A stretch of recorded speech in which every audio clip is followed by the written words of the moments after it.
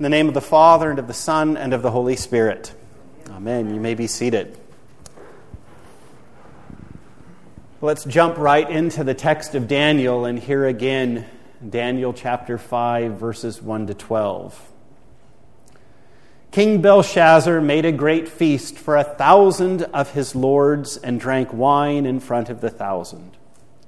Belshazzar, when he tasted the wine, commanded that the vessels of gold and of silver that Nebuchadnezzar his father had taken out of the temple in Jerusalem be brought, that the king and his lords, his wives, and his concubines might drink from them.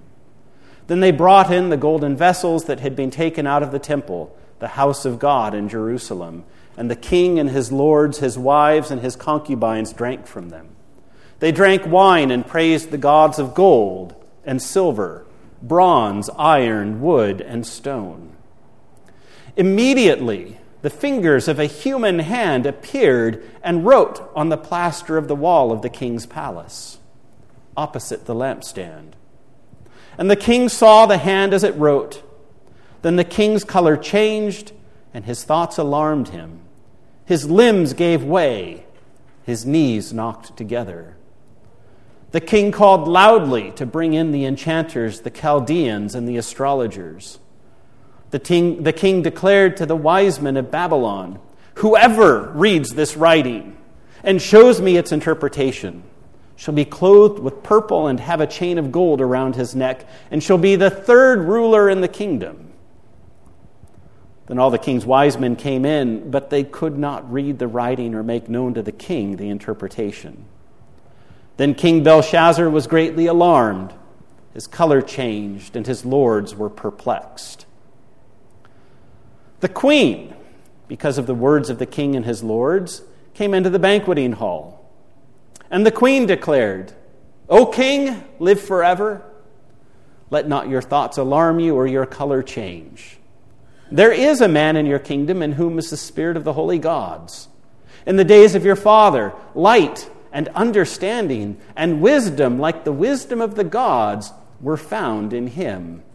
And King Nebuchadnezzar, your father the king, made him chief of the magicians, enchanters, Chaldeans, and astrologers, because an excellent spirit, knowledge, and understanding to interpret dreams, explain riddles, and solve puzzles were found in this Daniel, whom the king named Belteshazzar.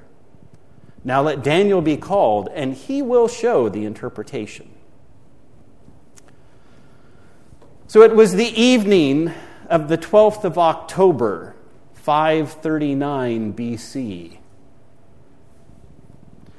almost 2,500 years ago. After King Nebuchadnezzar, there was a series of kings who usurped the throne through murder and palace coups. In 556 BC, 17 years before Belshazzar's party, a palace coup had removed Labashi-Marduk, grandson of Nebuchadnezzar, and replaced him with a man named Nabonidus. Nabonidus was an outsider to the royal family. He was from the city of Haran, not Babylon. That's important because the chief god of the Babylonian pantheon was Marduk, but the chief god of Haran was Sin, the moon god. And Nabonidus upset the people of Babylon by downgrading Marduk in favor of his people's god, Sin. Nabonidus left Babylon for most of the last 10 years of his reign. That may have been why people were angry with him. You can imagine how angry people are when you change up their deities. We know that during his absence, he spent that time in Arabia. We don't know exactly why. The Persian Empire was quickly gobbling up Babylonian territory, and Nabonidus may have gone to Arabia to firm up his relationship with the people there, as that was part of his empire. It may have been some kind of madness. It's very possible that the account of Nebuchadnezzar's departure into the wilderness that we read about in chapter 4 last week might actually have happened to Nabonidus. But whatever the case, he was gone from the kingdom, and he left his son Belshazzar to rule the empire as a co-regent, a second in charge in his absence. And as chapter 5 opens, Nabonidus has only recently returned.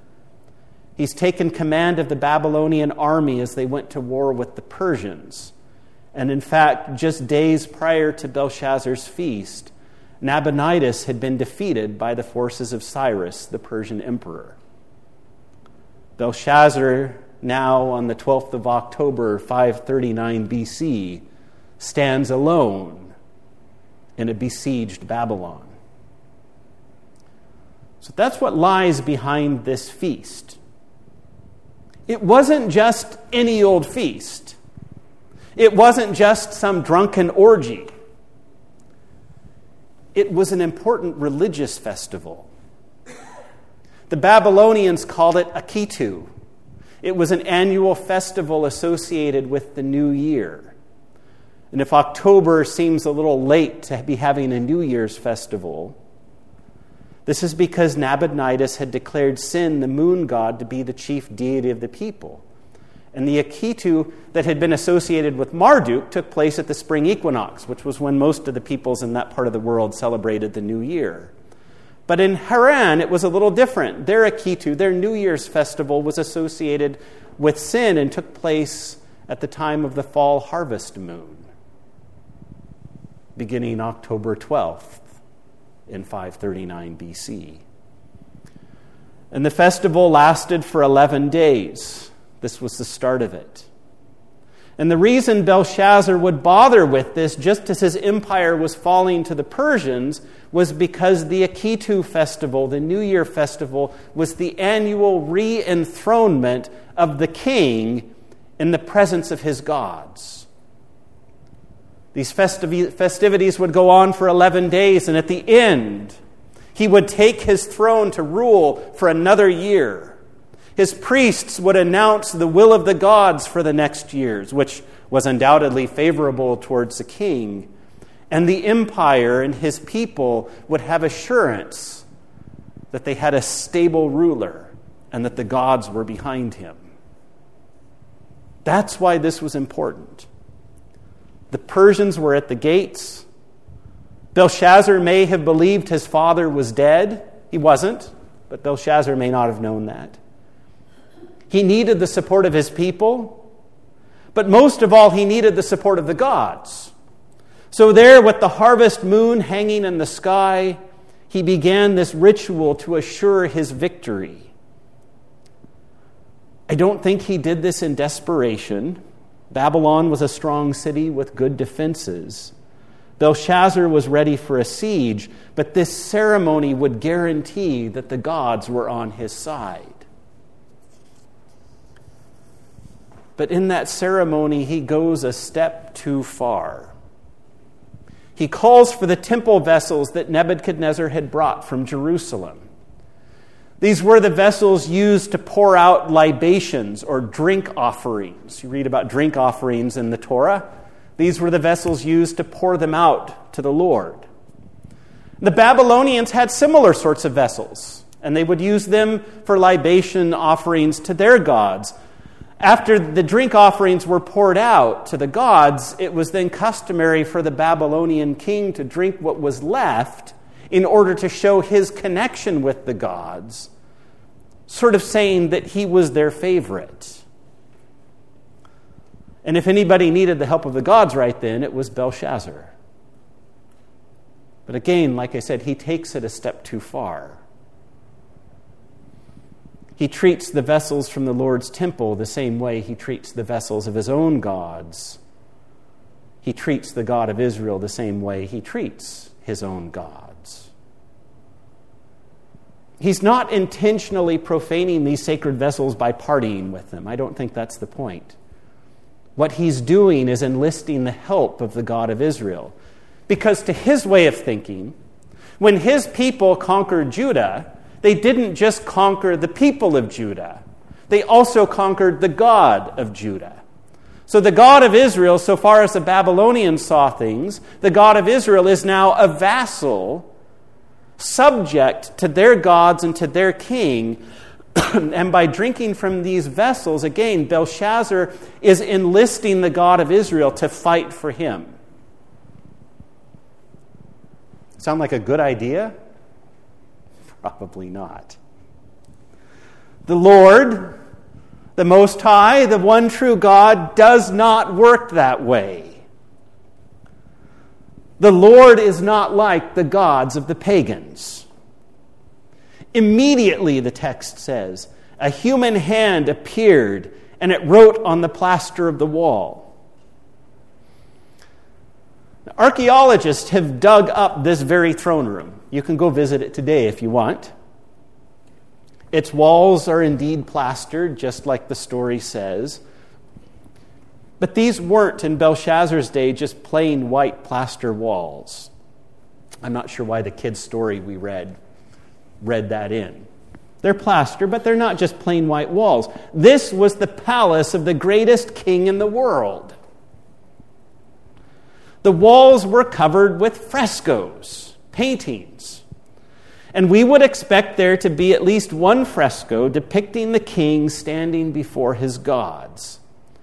There's an interesting word in verse 5. The ESV writes that this hand appeared in front of the lampstand. But it's not the word for lampstand. We know that word. That word would be menorah. You all have heard that word. Menorah, lampstand. The problem is, the word's difficult. It's what's called a hapax legomenon. When you get to heaven, there will be a test. You need to know that. Right, Matt? That's a word that only appears once in the Bible. So we can't look at other places where it's used to help us figure out its meaning. But what we do know is this word that's translated here, lampstand, it comes from a root that means to shine or to luminesce. And what it's probably referring to is Belshazzar's deities, his gods, depicted in a fresco. The Babylonian gods, they represented the sun, the moon, the planets, the stars, the luminaries in the night sky. So this is probably a painting on the wall of the king surrounded by his gods. So everything in this scene that's going on here is about the king having the support of his gods as the city is besieged by the Persians. You've got the Akitu, the New Year festival itself, the re-enthronement of the king. You've got the king drinking from the temple vessels and enlisting his gods, and you've got this painting of the king surrounded by his gods. And then this human hand appears. Maybe it just appeared in the air. I was reading a recent article this week that argued that there was a hand that was part of the painting, maybe the king's hand, something like that, and it sort of came to life. Whatever the case, it's fear-inspiring. On one hand, maybe initially Belshazzar's thinking, this is exactly what I wanted. Because everything he's doing is meant to show that he has the authority and the backing of the gods. If the festival continued, his priests would have issued declarations 10 or 11 days later. His priests would have issued declarations of the God's support for him. And now maybe at first this seems better than anything you could have hoped for. Here's a divine hand and it begins to write. But first, it defaces that sacred image of the king with his gods. And then over the top of it, the hand writes these mysterious words. And from the beginning, it's clear Belshazzar knew this was not good. It says he went pale. The Aramaic says literally that the cords of his loins went slack and his knees knocked. He wet his pants and he stood there quaking in his soggy boots.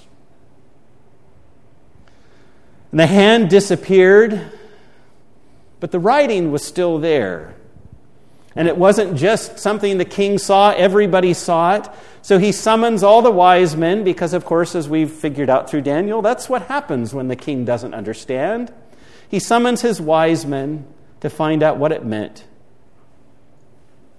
Why it was a mystery isn't exactly clear. Aramaic, like Hebrew, it's written without any vowels. It's just consonants. And so you can take the same consonants, and it might be a noun, depending on what vowels you speak with those consonants. But if you throw in different vowels, it might be a verb. So that might be one reason it was confusing. The king first wasn't sure how to read it, but second, even if he knew what the words were, what did they mean in this context? And the king's wise men, they've got no more idea than he did. That's kind of been the theme all the way through Daniel, hasn't it? The wise men may be fine in their own pagan domain, but when the Lord acts, or when the Lord speaks, the pagans are always left confused, and all their learning and wisdom is exposed as useless. It's kind of worth noting. Think about back to the beginning of Genesis, the original Babylon. How did it fall? They built a tower to heaven, and the Lord confused their languages so they couldn't understand each other. And now the fall of the last Babylonian empire is announced in a language that even the wise men can't understand. Not everybody in Babylon is a fool. Apparently, hearing all of the hubbub, it says the queen makes her appearance at the banquet. And this is probably the queen mother, probably the widow of Nebuchadnezzar. Her name was Nitocris, and by all accounts, she was a force to be reckoned with. The Greek historian Herodotus tells us that she was full of great and profound wisdom. And the storyteller here gives us a sense of that. In the middle of this storm of knocking knees and wetting pants, the queen mother arrives, and she tells everybody to shut up and calm down. Maybe she knew that defeat was inevitable, but she arrives and she says, there is a man full of wisdom who had solved riddles just like this back in the days of Nebuchadnezzar. His name is Daniel. Call for him, and he will know what it all means. She probably also knew they weren't going to like what it meant, but she said, call for Daniel. Nitocris was old enough to remember that when the Most High God spoke to Babylonian kings, things did not go well for them. And so the king summons Daniel, who's probably now in his 80s. Look at verse 13. Then Daniel was brought in before the king. And the king answered and said to Daniel, you are that Daniel, one of the exiles of Judah, whom the king, my father, brought from Judah. I've heard of you that the spirit of the gods is in you, and that light and understanding and excellent wisdom are found in you. Now the wise men, the enchanters, have been brought in before me to read this writing and make known to me its interpretation, but they could not show the interpretation of the matter. But I've heard that you can give interpretations and solve problems. Now, if you can read the writing and make known to me its interpretation, you shall be clothed with the purple and have a chain of gold around your neck, and shall be the third ruler in the kingdom. It seems like Belshazzar speaks kind of contemptuously of Daniel, but he still makes the same offer he made to the other wise men. Tell me what it means, and I will give you the robe of a king and make you the third ruler of the kingdom. And of course, Daniel knows better. He isn't interested in rewards. The God of Israel has spoken, and Daniel, who serves this God, will tell the king what it means, but he's really interested in nothing more than that. He knows this is the end of Belshazzar's kingdom. What's the point in being its third highest ruler? So we'll pick up at verse 17, but notice how Daniel explains what's really important before he even gets to those words that are written on the wall. It says, Daniel answered and said before the king, let your gifts be for yourself, and give your rewards to another. Nevertheless, I will read the writing to the king and make known to him the interpretation. But now before he does that, he says, O king, the Most High God gave Nebuchadnezzar, your father, kingship and greatness and glory and majesty. And because of the greatness that he gave him, all peoples, nations, and languages trembled and feared before him. Whom he would, he killed, and whom he would, he kept alive. Whom he would, he raised up, and whom he would, he humbled. But when his heart was lifted up and his spirit was hardened so that he dealt proudly, hint, hint, he was brought down from his throne, his kingly throne, and his glory was taken from him. He was driven from among the children of mankind, and his mind was made like that of a beast, and his dwelling was with the wild donkeys. He was fed grass like an ox, and his body was wet with the dew of heaven, until he knew that the Most High God rules the kingdom of mankind and sets over it whom he will. And you, his son, Belshazzar, you have not humbled your heart, though you knew all this, but you have lifted up yourself against the Lord of heaven, and the vessels of his house have been brought in before you, and you and your lords, your wives, and your concubines have drunk wine from them, and you have praised the gods of silver and gold, of bronze, iron, wood, and stone, which do not see or hear or know. But the God in whose hand is your breath, and whose are all your ways, you have not honored. So Daniel reminds Belshazzar the things he should already have known. It is the Most High God who raises up kings and brings them down. The Most High had raised up Nebuchadnezzar. The Most High had even given Jerusalem and the vessels of his own temple into Nebuchadnezzar's hand. And when the king became proud, when he claimed the credit for himself, when we saw in the last chapter that he ruled without justice and mercy, the Lord took him down. The man who thought he was the great and mighty Gilgamesh of his age was humbled by the Lord and made like Enkidu, the beast man running wild in the wilderness. But the Lord had spared his kingdom and restored the king so that he could acknowledge the Most High as the true King of Kings. Remember, the nations will glorify the Lord. Belshazzar knew all this. There is no way he didn't know all of this. But there is no such humility in his heart. And the Lord knows the hearts of men. People ask, why was the Lord merciful? Why did he give a second, a third chance to Nebuchadnezzar and not to Belshazzar? The Lord knows the hearts of men. The fact that Belshazzar brought in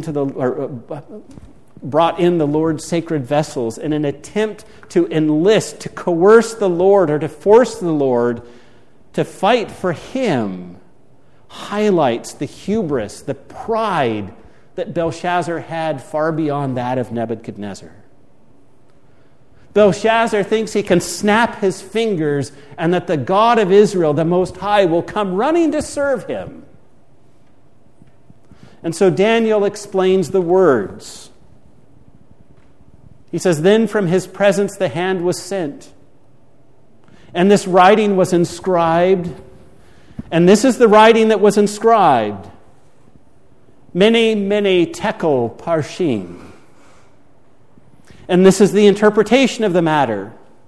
Mene, God has numbered the days of your kingdom and brought it to an end. Tekel, you have been weighed in the balances and found wanting. Peresh, your kingdom is divided and given to the Medes and the Persians. Daniel reads the words as 3 coins. Mene, Mene, shekel, and a half. If Belshazzar were alive today, if this happened in the parliament or in the White House, the writing on the wall might say something like, a dollar, a dime, and a nickel. Or a pound, a penny, and a halfpenny. But remember that in the old days, coins were associated with weights.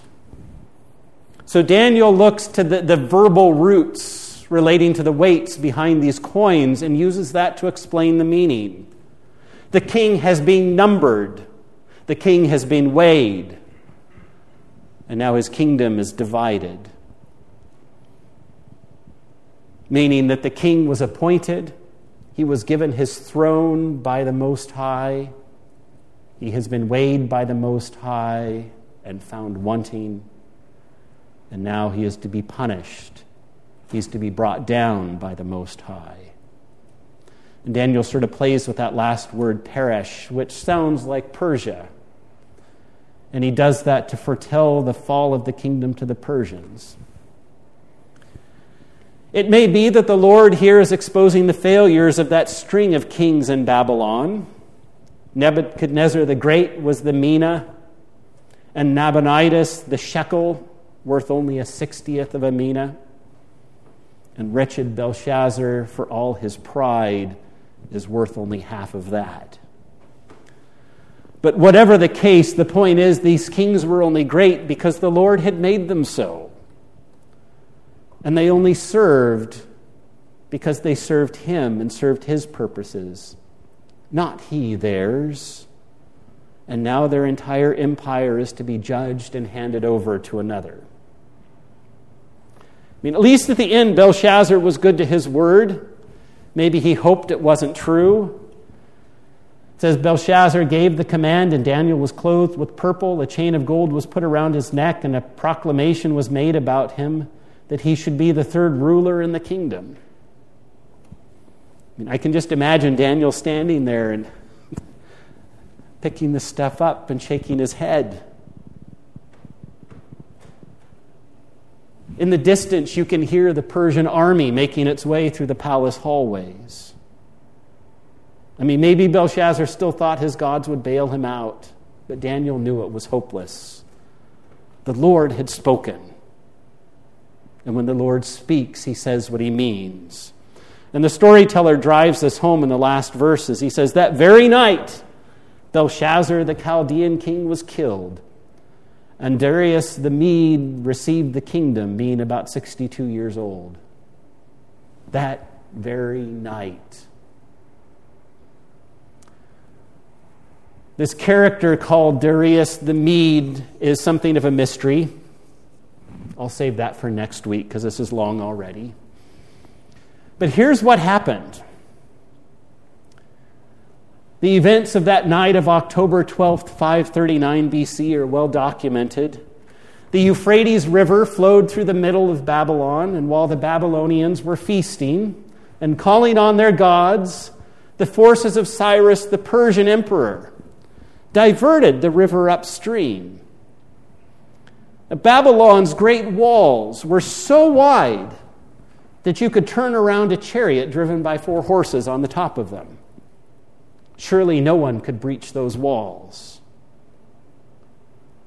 But it didn't matter when the Persian army simply marched under them through the dry riverbed. The army of Cyrus took the city without a fight. We don't know who killed Belshazzar. His death is only recorded here in Daniel. Cyrus was actually a gracious king and spared the life of Nabonidus, so it seems a little odd that he would have killed Belshazzar. Maybe Belshazzar was killed by his own people. Again, we just don't know. But that night, he died. His rule came to an end. Babylon was gone forever. The evening began with Belshazzar enlisting the God of Israel to fight for him. And in the end, he's exposed by the God of Israel as a fool. The God of Israel fights for no one. And in fact, we find that Cyrus fights for him. What does that all mean for us?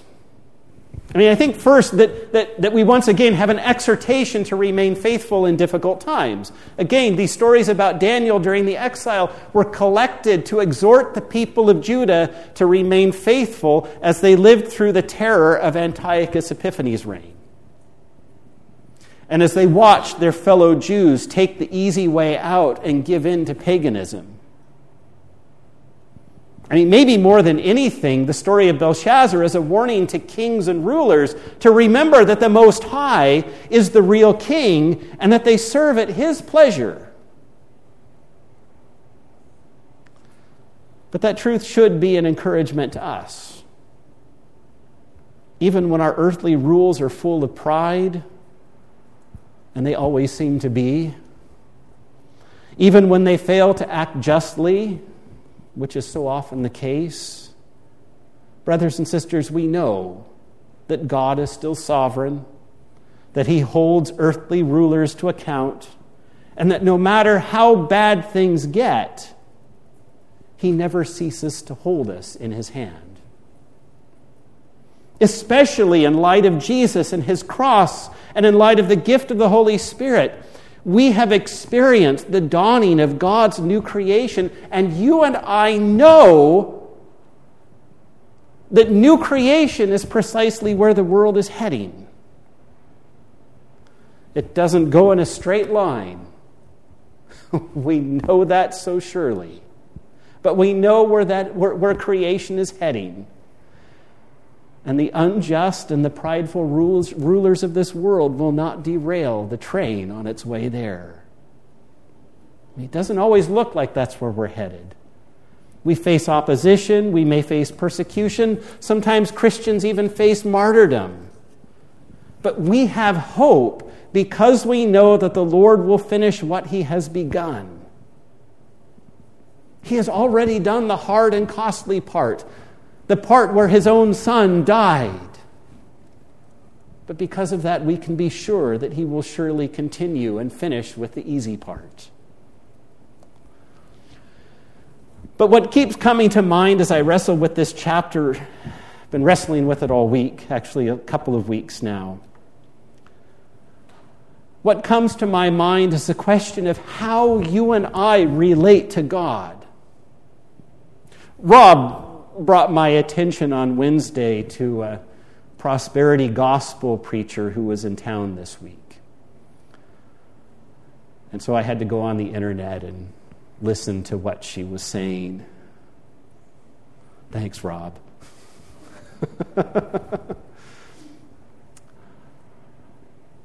And I listened to some of what this preacher was saying and thinking just how much this false prosperity gospel is an awful lot like Belshazzar using the holy vessels of the temple in an attempt to enlist God to his own cause and agenda.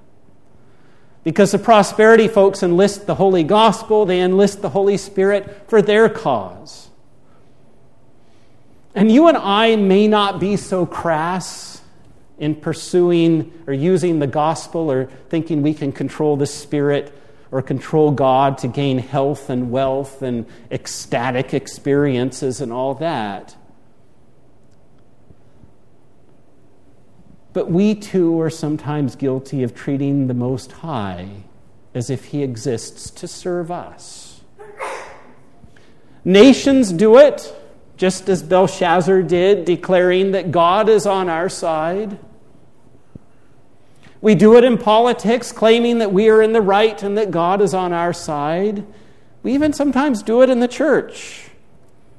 We devise our plans, and sometimes they're even good ones. And we often have plans to promote the gospel and to promote the kingdom, and we just assume that our plan is God's plan. We do it personally. We're convinced sometimes that we know what is best, and we insist that God make that thing happen for us.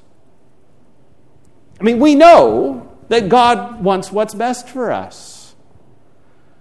But brothers and sisters, sometimes we twist that knowledge, that truth, into the belief that God wants for us what we think is best for us. And brothers and sisters, that's a dangerous place to be. I think I know what's best for me, but God knows better. And what God knows is best may not be the same, often is not the same as what I think is the best for me.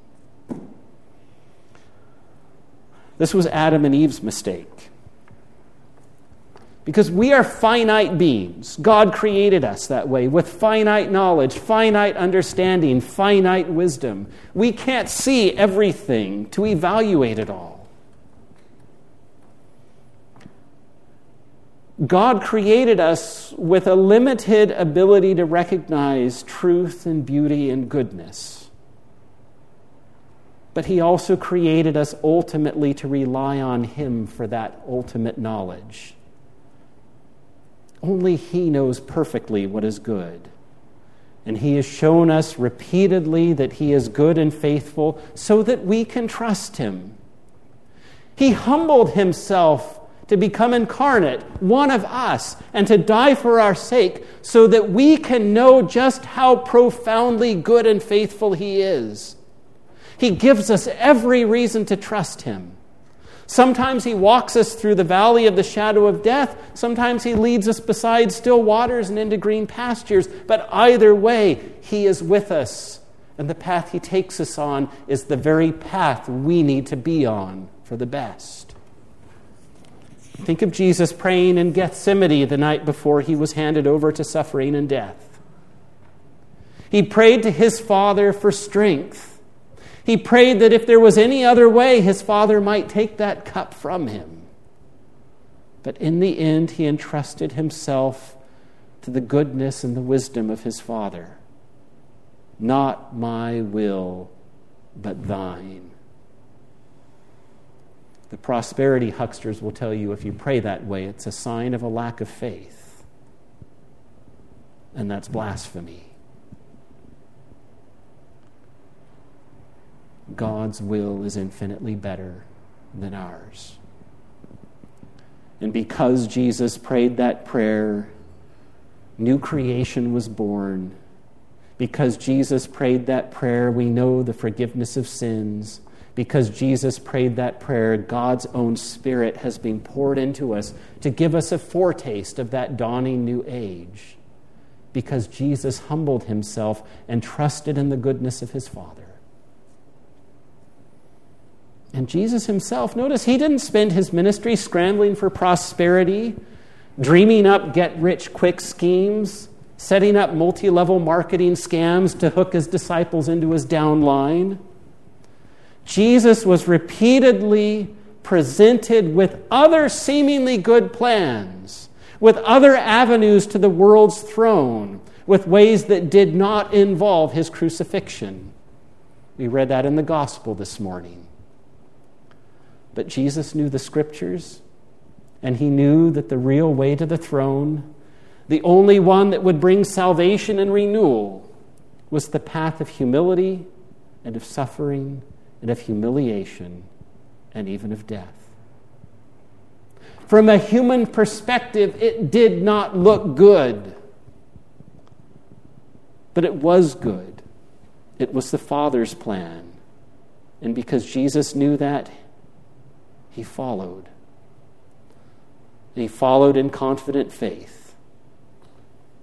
So, brothers and sisters, as you and I keep our eyes on Jesus and His cross, may we too remember the unfailing goodness and faithfulness of our Father.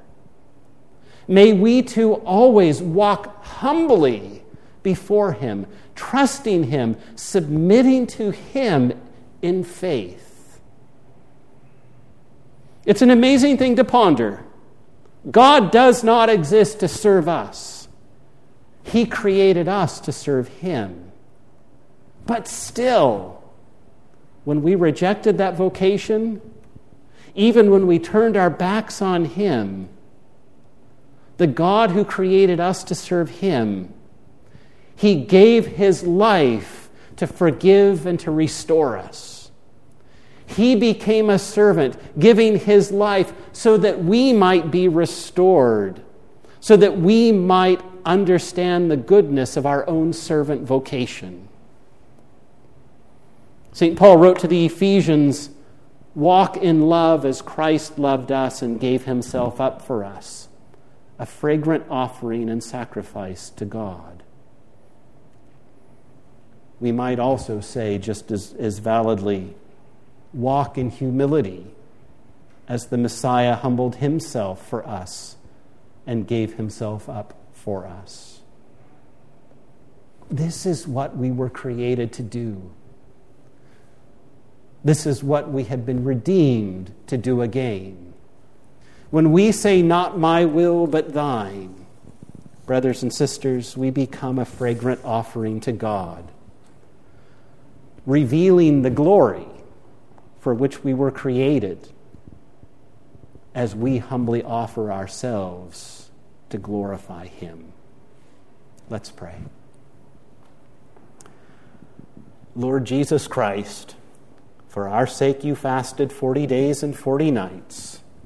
Give us grace so to discipline ourselves that our flesh, being subdued to your Spirit, we may always obey your will in righteousness and true holiness, to the honor and glory of your name. For you live and reign with the Father and the Holy Spirit, one God, now and forever. Amen.